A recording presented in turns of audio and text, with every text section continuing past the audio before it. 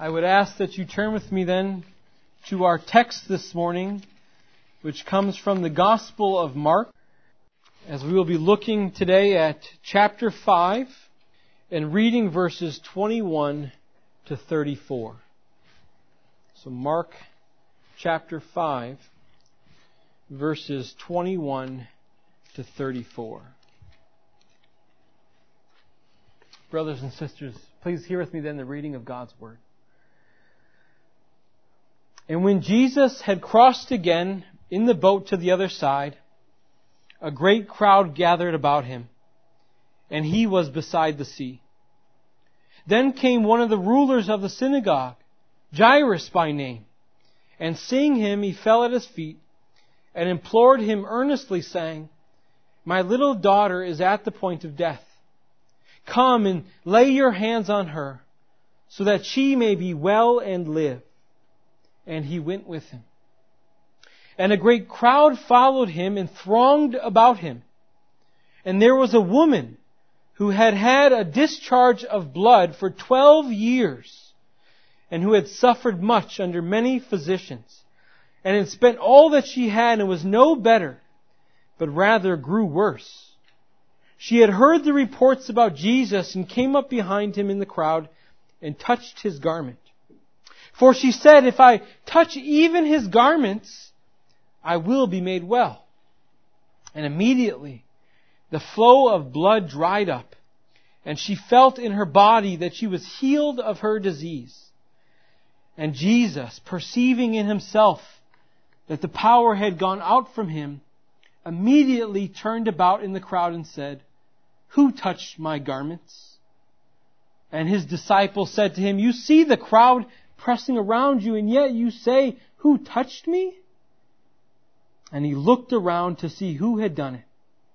But the woman, knowing what had happened to her, came in fear and trembling, and fell down before him, and told him the whole truth. And he said to her, "Daughter, your faith has made you well. Go in peace and be healed of your disease." Thus far is the reading of God's Word.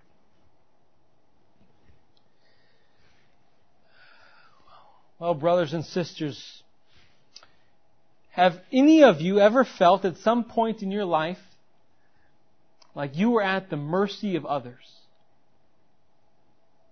I assume that we've all probably felt that way. And so I can imagine you might be able to recall what that felt like. Right? Not having control over a situation. It probably made you feel unsettled, uncomfortable, scared, anxious, and without peace. I feel like many Americans today are living with anxiety and are without peace with what's been going on with our presidential election. They have to rely on other Americans and millions upon millions of other Americans to vote in the same way that they voted in order to get the result that they wanted. And so they were anxious and they had no peace about that. And yet, on whatever side you came up on, they thought that if they got the result that they were looking for, then with it would come the peace they so desperately sought. And yet, it won't. Within 4 years' time, everyone will be right back to where they were a few days ago. Right? Unsettled, scared, and without peace. But that's because the peace that they receive is a temporal peace.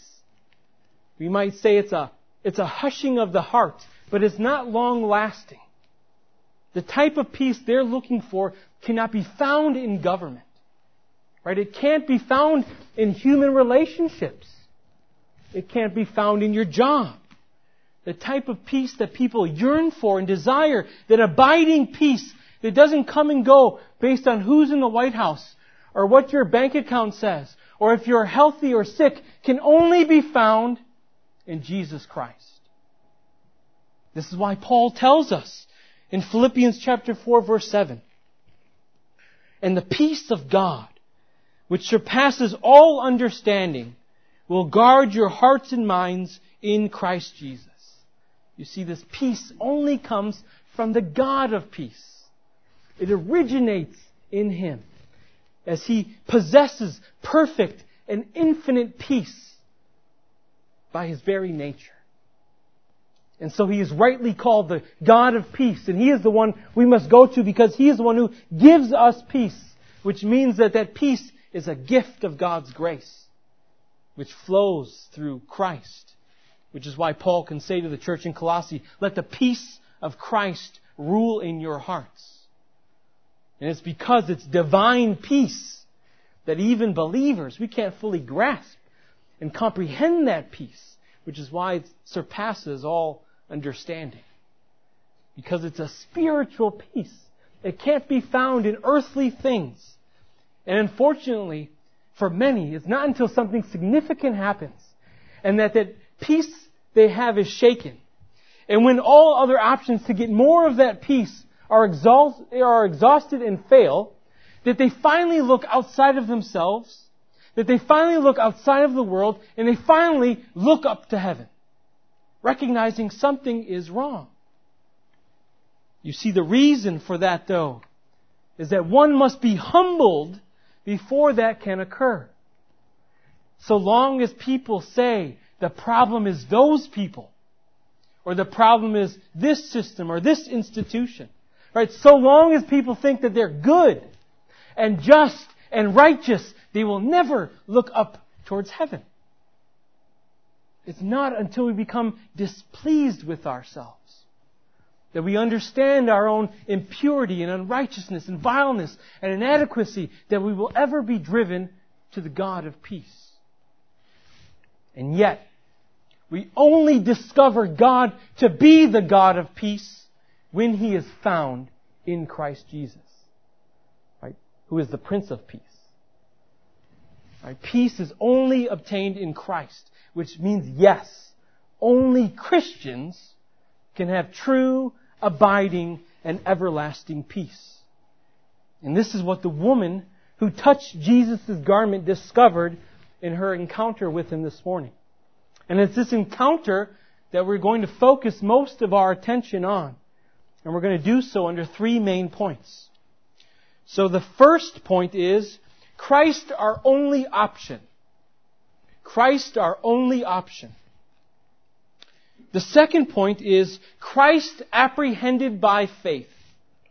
Christ apprehended by faith. And the third point is Christ alone satisfies.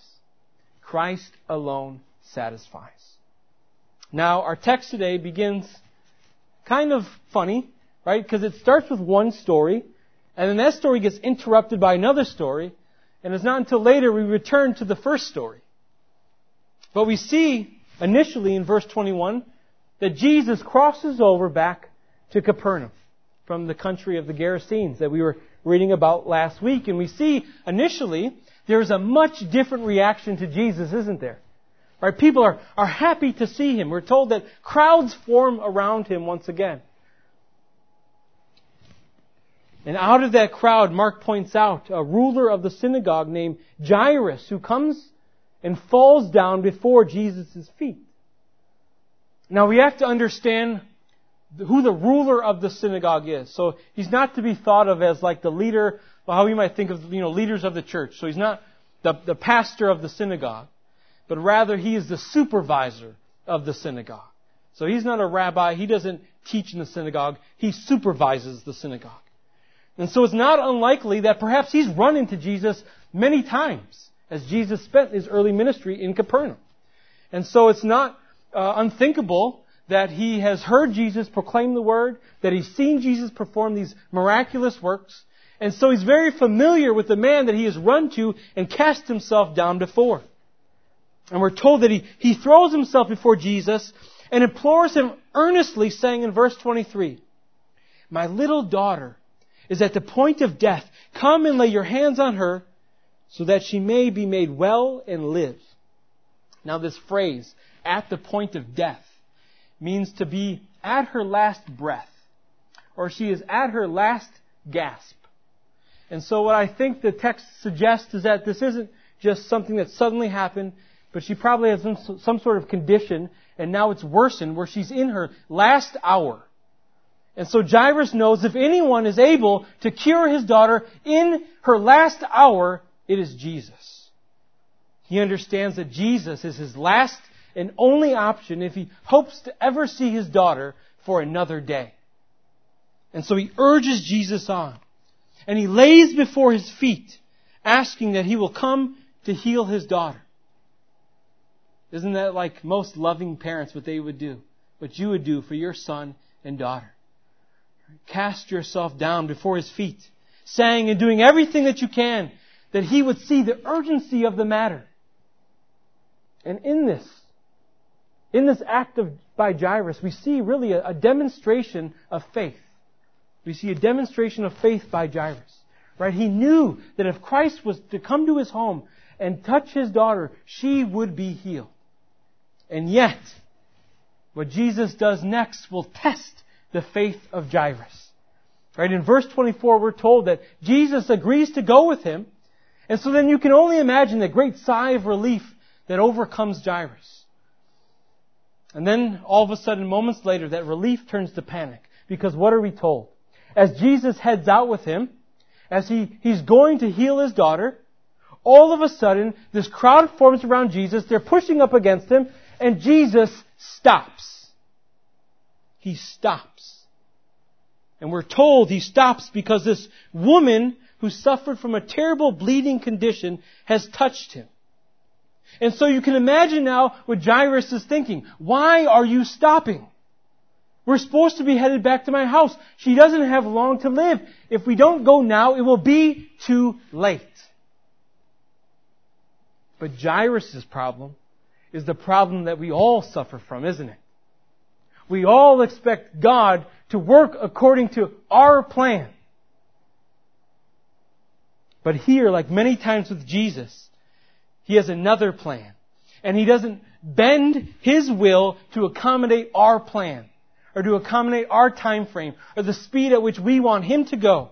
No, Jesus executes the will of the Father to perfection, because it's the will of the Father that Jesus has come to do. Not Jairus' will, not your will, and not my will. Now Mark tells us a little about this woman in verse 25. He says that she had a discharge of blood for 12 years, and that she went about to all different physicians seeking a cure, spending all that she had, and yet she was not better at all. In fact, she got worse than she was when she started.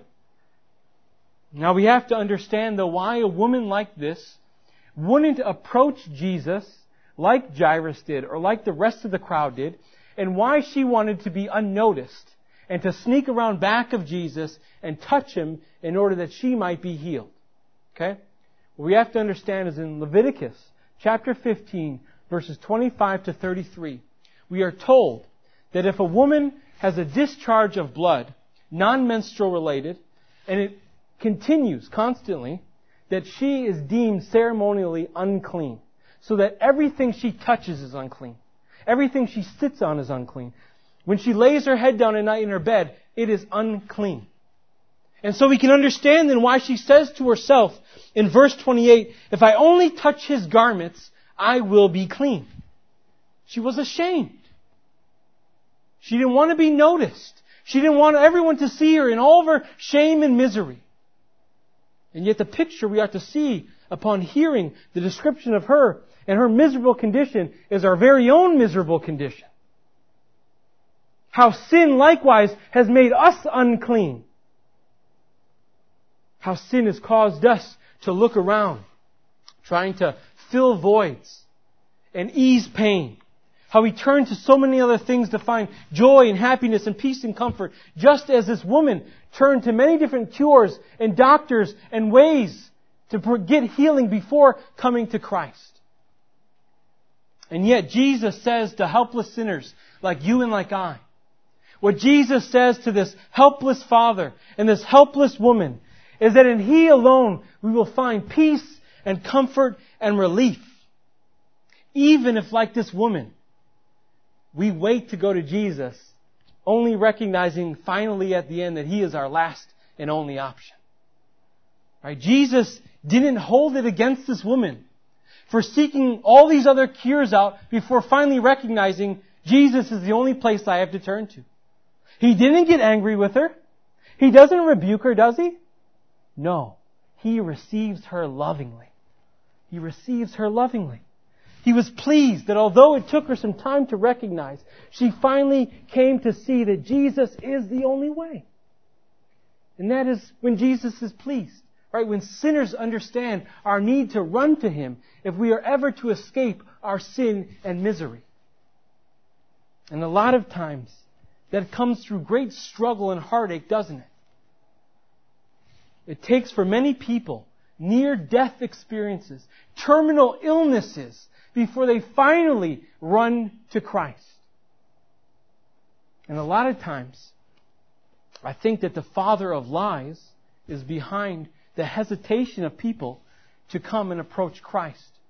And so instead, they sit and they wallow in their filth and misery, just as this woman did. They feel shame over their sin.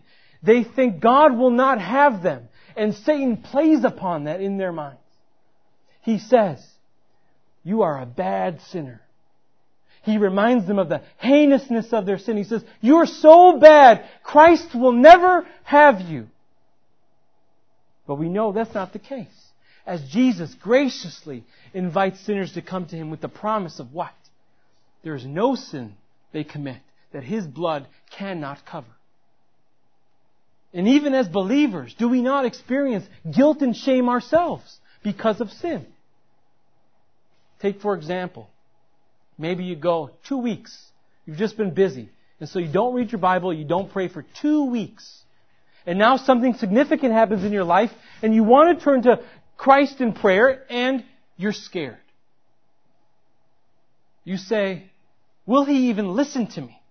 Because I've been so disobedient to Him. Why should I even try and bring this petition to His throne?" But it's in these moments that the Puritan Thomas Manton tells us that we are to use what he calls gospel logic. We need to take note of this. We are to use, he says, Satan's temptations to our advantage. We are to use Satan's temptations to our advantage. Okay? We are to turn our humiliation and our disgrace that Satan puts before our eyes and that he whispers in our heart, and we are to turn it into motivation, into seeking God, recounting the promises of Christ. Okay? Which, for example, is like this. Satan says to you, "Christ will never have you because you are too wretched a sinner." And our response ought to be, "Well, Jesus says, 'Come to me, all you who labor and are heavy laden, and I will give you rest.'" That is gospel logic. Okay? This is what both Jairus and this woman have come to understand, because they've exhausted all other options. They've tried all earthly remedies and they've found no satisfaction. They have come to realize that Jesus is the sinner's only option. And so the question is, have you? Have you come to see that? Do you recognize that? Or do you still turn to earthly means to seek that peace that you long for? Or have we come to realize and understand that it is Christ and He alone that we are to turn to if we need a cure for our spiritual ailment? But how do we receive Jesus then? Well, this takes us to point number 2, which is Christ apprehended by faith. You see, we are told in verse 24 that this great crowd forms around Jesus and throngs about Him. Right? Throngs about Him. This word is not used carelessly, or it's not insignificant. To be thronged about is to mean that you are pressed upon. So Jesus is being pressed upon by all these people. Mark is telling us that a bunch of people are touching Jesus for a reason. He is telling us this in order that we might be able to differentiate. the touch of this woman from the touch of all others. That we might ask ourselves the question as we read this text, why are all these people touching Him and only she is healed? It is because she sought out Jesus with a deep sense of her own need for Him, believing that Jesus' power was so great that all she needed to do was lay hand to His garment and she would be healed. She came to Jesus knowing her helplessness and seeking His mercy. Martin Luther says of this woman that she believes that divine omnipotent power resides in Jesus and that He can answer the secret, unspoken trust of her heart. She was healed and she alone because she alone came by faith. Now, it wasn't her faith that healed her. It wasn't something she did that brought about her cure. But rather, it was her faith that drove her to Christ to receive the cure. She believed Him. She believed in who He proclaimed Himself to be in her heart. But this is why Jesus doesn't just let her go away unnoticed.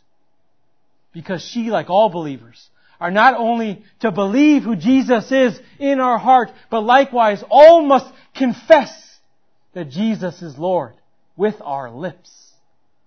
And this is why we read then in verse 30. And Jesus, perceiving in Himself that power had gone out for Him, immediately turned about in the crowd and said, "Who touched my garments?" Now many people get confused when they come to a text like this. They ask, how can Jesus not know who touched His garments? And there are really kind of two Christian responses that you can have. The first one is the one that I take, and that is this: that Jesus is not ignorant of who touched Him. Okay? He's not saying who touched me because He doesn't know who touched Him. Because Jesus is the one who called her to Himself. Jesus is the one who healed her by His power. So surely Jesus knew who she was. And so He's not asking out of ignorance. He's asking to draw out of her a confession of faith. That is why He is asking. Some people interpret this text wrong because they don't understand. They don't have a good grasp on the hypostatic union. And so they collapse the two natures of Christ, or they separate them so much, right, that they come to the conclusion, what? That, well, Jesus can't be God. Or that Jesus has set aside His divinity to only exercise Himself in His humanity. But the Reformed have rightly understood that you can't do that. You can't separate His two natures. You can't collapse His two natures. Rather, what we do is we distinguish the two natures in the one person of Christ. And so that the other view that some Christians could take in a verse like this is that to see in that one human divine work in healing this woman, that each nature is doing the very thing that belongs to it. Okay, so that Jesus, as Son of God and omnipotent, heals this woman as His power comes out from Him, and yet at the same time, in His human knowledge, He is limited. Right? Throughout the life of Christ, we see this, don't we? Jesus gaining knowledge, wisdom, understanding, which is why then they say He can ask, who touched me? Because Mark's speaking according to His divine nature in that He healed him, and He's addressing His human nature when He says, who touched me? And yet we see His disciples in verse 31 even scold Him for asking the question. They say, you see the crowd pressing around you, and yet you say, who touched me? They're saying to Jesus, everyone's touching you. What are you talking about? But the woman knew exactly what Jesus was talking about, which is why she spoke up and admitted that it was her. In verse 33 we're told, the woman, knowing what had happened to her, came in fear and trembling and fell down before Him and told Him the whole truth. You see, this is why I believe that Jesus knows exactly who this woman was. Because He's asking her for a purpose, right? He wants her to confess Him before not only Himself, but before the crowd. Tell them what I have done for you. That is what Jesus is doing here in this encounter. And it wasn't to shame her. And it wasn't to scandalize her. But it was to let her know that she could no longer live in hiding and in secret. But now, being cured by her Savior, she must stand with Him. She must stand with Him. What does Jesus say in Mark chapter 8, verse 38? If anyone is ashamed of me, I will be ashamed of them when the Son of Man comes in glory. You see, none of us can expect to have Christ in our hearts secretly if we refuse to confess Him before men. There is no such thing as a closet Christian. And Jesus is making her well aware of that. Now, the other reason that Jesus stops her is in order to point out to her that it wasn't because she touched His garment that she was healed, but because she came to Jesus trusting in Him. Right? She needed to know why she was healed. Jesus provided her fuller knowledge so that she didn't walk away with a superstitious idea that just laying a hand on His cloth is what made her better. And we see that today, don't we? People watch those TV evangelists and they say, hey, if you send this big hefty check in, even though you're dying from some terminal illness, we'll send you a special hanky or a cloth and it's going to make you all better. But Jesus says, no. It wasn't my cloth that made you better. It was I who healed you. She had to know it was Jesus' power and not the power of His clothes that healed her so that she wouldn't walk away confused and unaware. And we must look, brothers and sisters, at what happened here. And we must see what the nature of faith is. We must see in this encounter what the nature of faith is. Faith comes like this woman did, with empty hands, looking to Jesus to receive everything, knowing that there is nothing that we can offer Him in return. That is faith. And faith is what should make us come to Christ every day for all that we need, as we see that Jesus is the rewarder of such faith, even if it's weak and shaky faith. Even if it's weak and shaky faith. And when we do that, Christ will strengthen that weak and shaky faith, just like He did this woman. But know that Christ is only apprehended by faith. In order to lay hold of Christ, it comes by faith alone. As Jesus says to her in verse 34, daughter, your faith has made you well. Go in peace and be healed of your disease. You see, that faith that Christ inspired in her is the faith that drove her to Him, which is the faith that caused her to touch Him. It was faith in Christ that brought her to the feet of her Savior that day. It was faith that Jesus used as the instrument to heal her that day, so that she no longer has to keep away from people because she is unclean. She didn't have to be ashamed and hide, but now she can go out in the world and live her life in peace. This brings us then to our third and final point this morning, which is Christ alone satisfies. We started this morning by pointing out all the various things and ways people try to find peace. Those are the same things that we all sought to find peace in. This is the same things that this woman tried to find peace in. That's earthly things and by earthly means. But what we discovered, just like she discovered, and the thing that we try to tell others about, is that your soul will never quiet without Christ. Because Christ alone satisfies our souls. Christ alone satisfies our souls. You want to know how to live with peace in a broken world? In one where there's violence, death, and sickness, and suffering, and hatred among image bearers going on every day? You turn to Christ in faith, for that is the only way we will ever have it. You see, brothers and sisters, there will continue to be unrest in the hearts of individuals because sin remains in the hearts of individuals. Sin does not allow for peace. Sin does not allow for your soul to find rest. This is why we must turn to Christ, as He alone satisfies. And for those redeemed by His blood, He will bring us that peace, that rest, that renewal, and that reconciliation into our life. He will calm your restless soul. This is why even as Christians, when we sin, we know that God's not just going to cast us aside. That we don't lose favor with God. That He doesn't stop loving us because we have found peace in the blood of Christ. Isaiah chapter 53 verse 5, we are told this. Speaking of Christ, but He was pierced for our transgressions. He was crushed for our iniquities.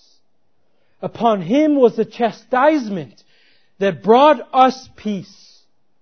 And with His wounds we are healed. That's the peace Jesus sent this woman back into the world with. That's the peace He sends all of us into the world with. As Jesus breaks our bondage, heals our spiritual sickness, forgives our sins, causes our spirits to quiet, assures us of His love, and grants to us free access to His throne of grace. And so I ask, how can we as believers not walk in peace in this world with all of that? The world is discontent and unhappy. They're constantly complaining. Always seeking to find satisfaction in different things. Not listening and ignoring the words of Jesus in John chapter 6, verse 35, when He says this, I am the bread of life. Whoever comes to me shall not hunger, and whoever believes in me shall never thirst. In Psalm 107 verse 9 we're told, for He satisfies the longing soul, and the hungry soul fills with good things. You see, people will remain unsatisfied and without peace in the world until they realize that all they have is sin. Everything they need is in Christ, and to turn to Him and trust in Him alone for salvation. And this is exactly what the woman in our story did. This is why she walked away, not asking for one single solitary thing more. She had all that she needed. Christ made her whole. He satisfied the longing of her soul. And so we have to ask, has your soul been satisfied by Christ? Do you live with the peace of Christ? Has Christ spoken peace into your hearts? Because for the saints, Jesus says in John chapter 14, verse 27, peace I leave with you. My peace I give you. Not as the world gives you, do I give to you. You see, this means that the peace of Christ is not subjective like the peace of this world. It's not a feeling that we get. But it's the objective reality that we now know we have reconciliation with God because of what Christ did on the cross at Calvary. He took away our uncleanness. He made us clean. He washed us in His blood. And this is what He did for this woman. He took away that uncleanness. And now she departed from Christ and entered into new life. That is that newness of life that we all have entered into who have trusted in Christ alone for salvation. And as those who have new life and who have in our souls found peace and satisfaction, it is incumbent upon us now to strive to become more acquainted with that peace and satisfaction. Because we all know that just because we have peace, that doesn't mean we're always sure of the peace we have. And I think you get what I'm saying, right? Just because we have peace doesn't mean that we're assured of the peace that we have. The Christian, their peace oftentimes goes like this. It fluctuates.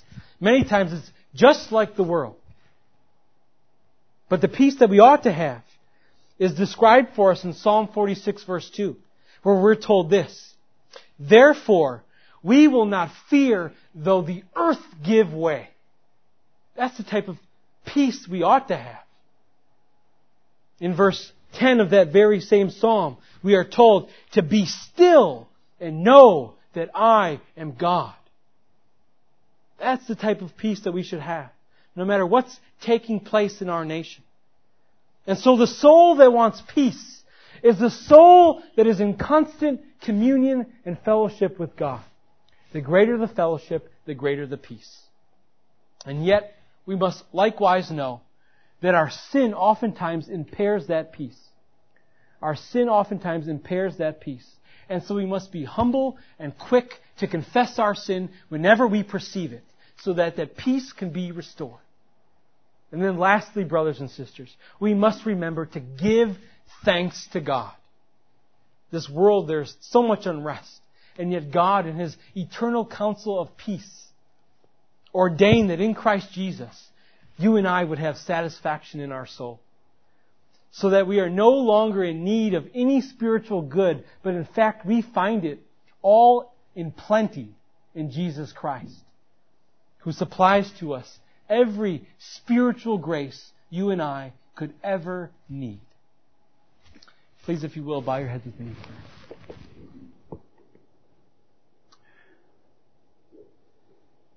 Heavenly Father, we thank you for your word. We pray, Father, that you would speak your peace into our hearts this day, that we would not be tossed to and fro like the unregenerate man, that we would not behave with such worry and anxiety and fear like the world does, but that we would rest assured no matter what occurs in our land and across the globe, everything is working according to your will and purpose, and it is all working out for our good and benefit. So please, Father, we plead with you. Let us strive after that peace more assuredly this day. And we ask all this in Christ's name we pray. Amen.